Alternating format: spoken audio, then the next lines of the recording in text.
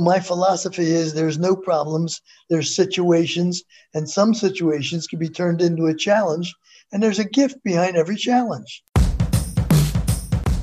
Hey entrepreneurs, are you going full speed just trying to keep up? Do you feel you have more losses than wins? For years, I was rushing to get to the next thing. There was always something that I had to learn before the thing I actually needed to learn. I felt like I was running in the wrong direction and moving even further away from my goals. So the big question is, how do you stop the craziness? How do you get to your next win? Well, this podcast will give you the answer. Join me on my journey as we have real conversations about struggles, successes, and tips so we can get you quicker, faster results, no fluff, and get you to your next win now.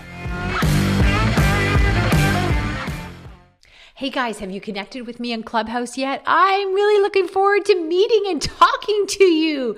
Check it out at Chris Ward Clubhouse. Let's connect. Hey everyone, welcome to another episode of Win the Hour, Win the Day podcast. And I am your host, Chris Ward. And today, oh my heavens, the lucky stars have shone on me. We have an absolutely wonderful guest. This is going to be a very exciting day. This really is going to change how you see your business and life. I'm not kidding you. All right. In the house, we have Mr. Ron Klein. Now, you may not know the name, but I guarantee you 100%, you have used one of his inventions, one of the services he's provided for the world.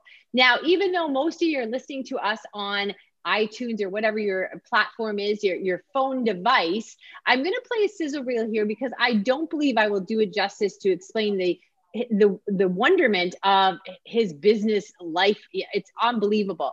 And for those of you on YouTube, you get to watch it. Otherwise, if you're not, you want to learn more, just hop over to YouTube yourself and search Ron Klein or the Win the Hour, Win the Day podcast. So let me just play this for you guys. Listen carefully. It will just literally blow your socks off. I think the statistics today talk about 609 million credit cards that are in existence just here in the US. When I hear those kind of numbers, I almost have to be apologetic.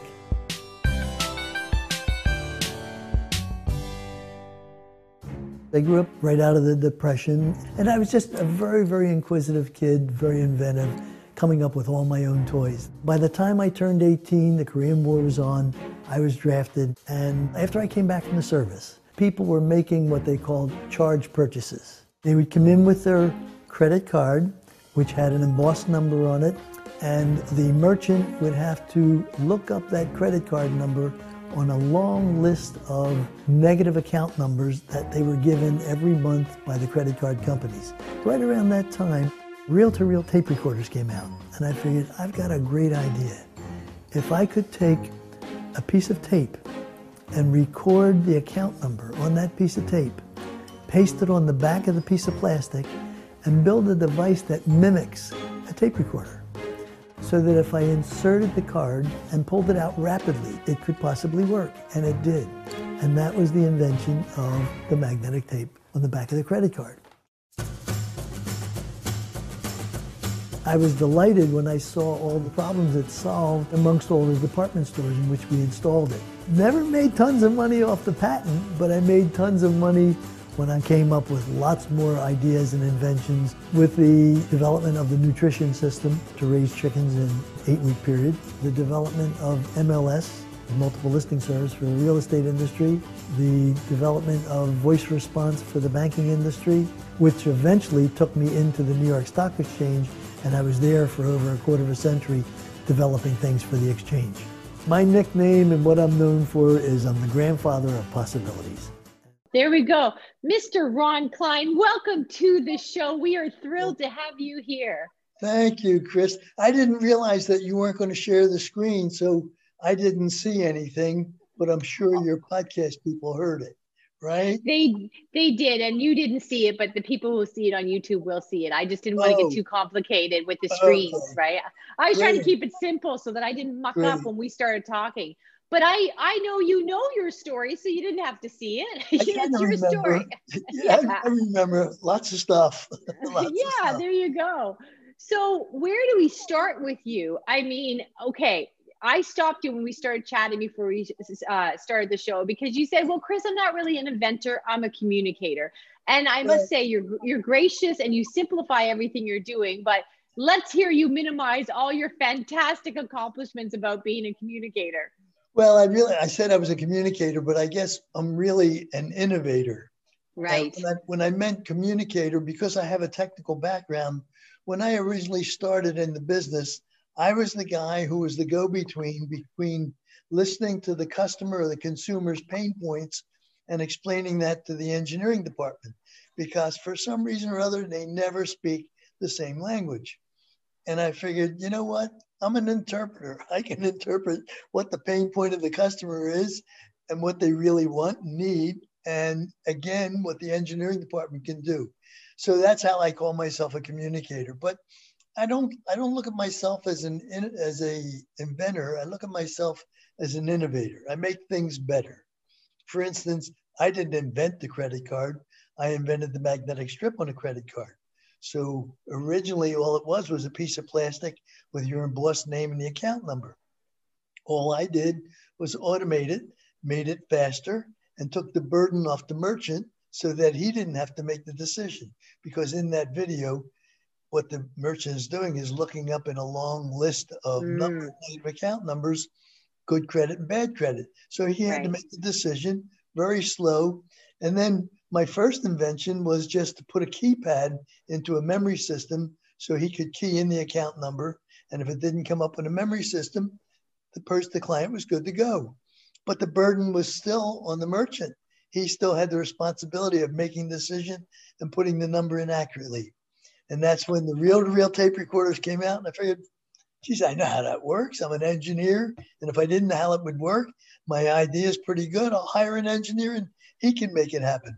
So it was probably one of the simplest challenges. And that's what I really want to talk about. Let me jump in here for 1 second, if I may. Sure, First of all, I just want to unpack some of the brilliant things you said.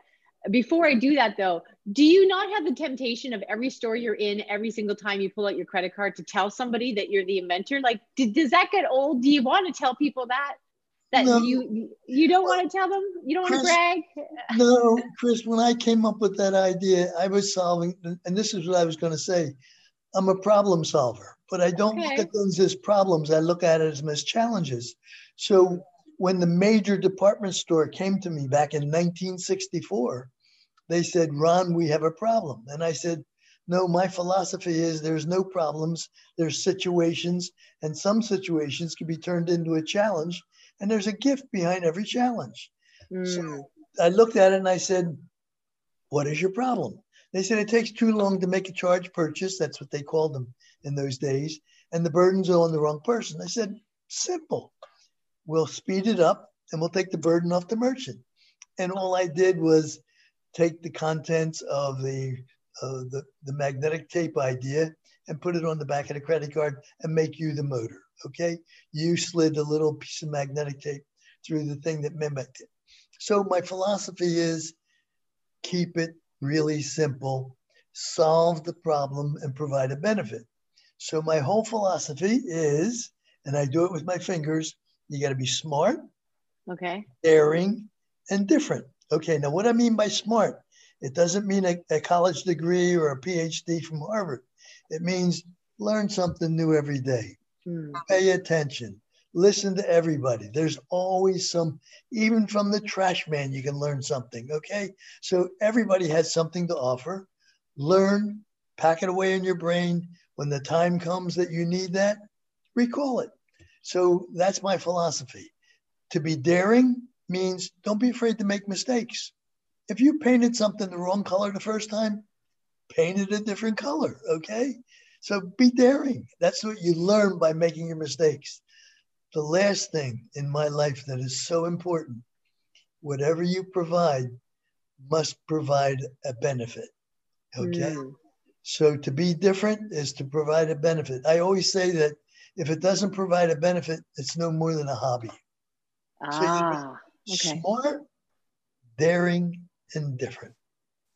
And something else you said in there previous to that, which I think is so important and something I'm really passionate about, is you said, look, I was an engineer, I knew how to do that, but if I didn't, no big deal, I would have hired somebody.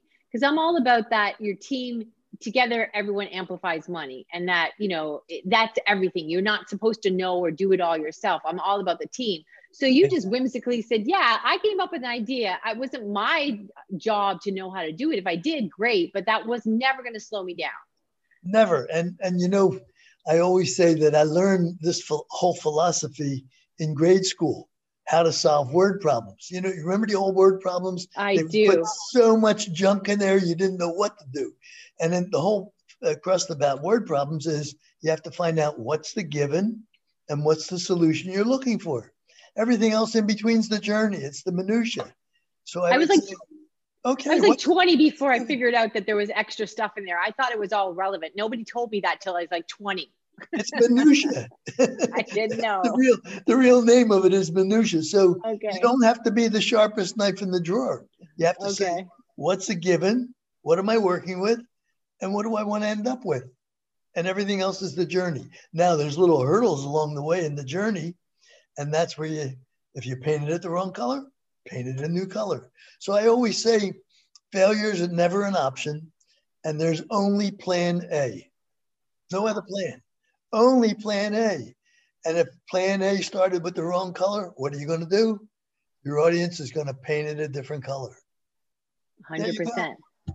So the credit card is phenomenal. Your advice is profoundly simple, but hugely impactful. I mean, it just really resonated. I was lucky enough to have learn from you on a previous thing with our friend James Malinchak. Yeah, and yes, he's wonderful. And it really resonated with your wisdom, resonated with me for weeks. I just thought of you every day.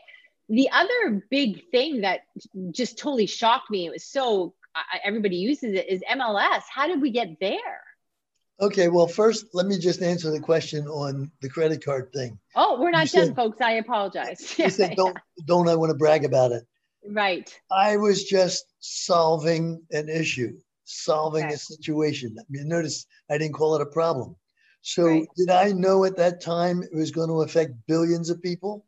No, but I knew it was going to solve the issue at that major department store and all their other branches.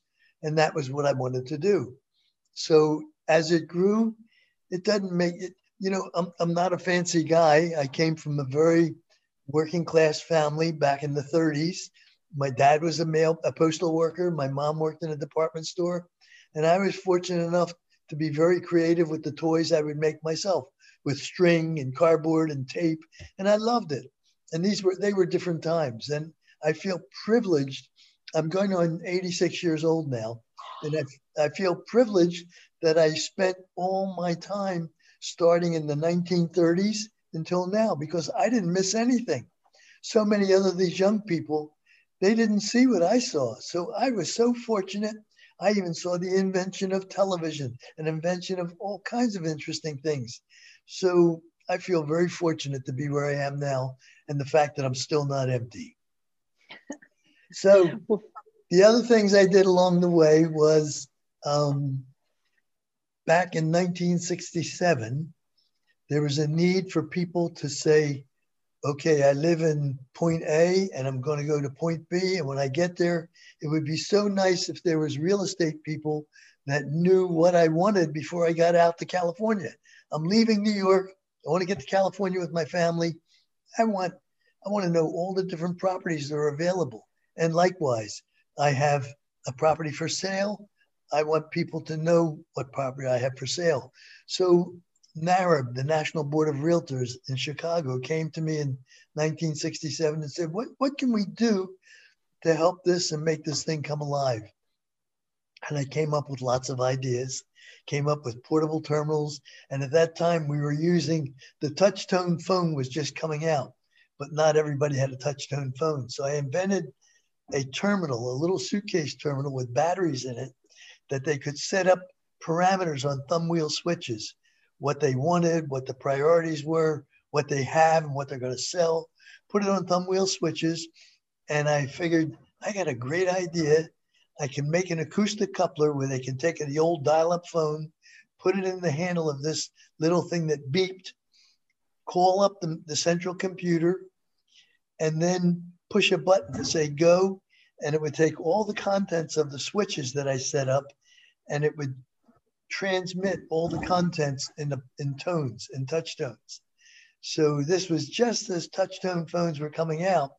And I would say, okay, a 1 is this tone, a 2 is this tone, and so on and so forth. And I was able to transmit that. And that was the start of MLS. And then to print out the information, Twix and Telex was the communication devices in those days. That was the email back in the 60s.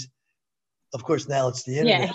Yeah. So of that, and people would use the Twix and Telex by dial-up over the telephone lines.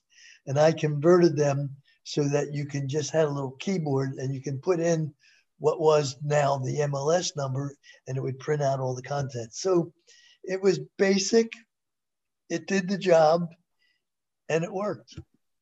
Well, I would like to correct you a little bit because you did say you were 86 years old. I'd like to tell you you're 86 years young, my friend. Oh, thank you. Yes. And I mean, imagine sitting here, we're talking to someone who, as you said, you very clearly remember the invention of television. And now you're sitting on a podcast where people are listening to you in Italy and Australia and around the world. So look at you keeping up with what's going on. So, well, wow. You know what's so great? People can't talk to Thomas Edison today, and he invented illumination and the light bulb and so on and so forth. I feel fortunate that they can hear me in live voice, and I'm still here from what I did in the 1960s, and I'm still here so they can hear me. With no pretense of slowing down, because you're working on stuff now. You're not still here, you're still working. And I'm making some major changes, which I'll tell you about a little later. So after the MLS, then I came up with the idea, because touch-tone phones just came into being, of taking the touch-tone phone, calling a central bank computer, and beeping those tones down the line from the touch-tone phone. And that could be your account number. It goes in the computer, and I was converting the computer from touch tone from text to voice, and then feedback the banking information in voice. So in 1968 was the first voice response. Wow. In fact, when I did it, I recorded all the different syllables on a magnetic drum that would rotate in milliseconds. And that's why the first voice response that you would hear was very mechanical. It would sound like this because I had to seek out the different verbiage from each track of the drum. So I had all the different syllables there. Then after a few years, I was able to synthesize that, and it came out very smooth, like real voice. So that was interesting. And then my career really started. Oh, because up until now it was like slow stuff. So okay, things started to pick up with all those first major inventions, not so much, but tell us when it really got started. Well, it really got started when I started making some gross errors and big mistakes. Okay. Because, like I say, smart, daring, and different. If you're not daring, you're not learning. And I was a young man. I was in my early 30s. And I was prepared to make all the mistakes because I wasn't a good listener. Remember, I said you have to be smart and listen to everything every day. I wasn't a good listener. So as I was building my company and we're making product for MLS and for voice response, my company grew to 125 people. Because in those days, there was no such thing as the internet and software. Everything was done with circuit cards and hardware, transistors and resistors. And so I needed engineers. Hey listeners, I'm going to jump in right here because this fabulous man, Ron Klein, is a phenom. He invented things that all of us just, it's touched our lives, whether we moved or used a credit card. I mean, significant things that we use in our day-to-day living. So I certainly was not going to interrupt him when he started leading from one invention to the next. So this has turned into a 2-part podcast. I encourage you to listen to the second part because the story is just getting going and it's unbelievable what's coming next. So check it out, part 2 of Ron Klein. Hey guys, don't miss out. Hop on over to fromkris.com. That's free gift, GIFT, from Kris, KRIS.com. We are constantly putting goodies in there just for you guys so that you can have a business that supports your life instead of consuming it.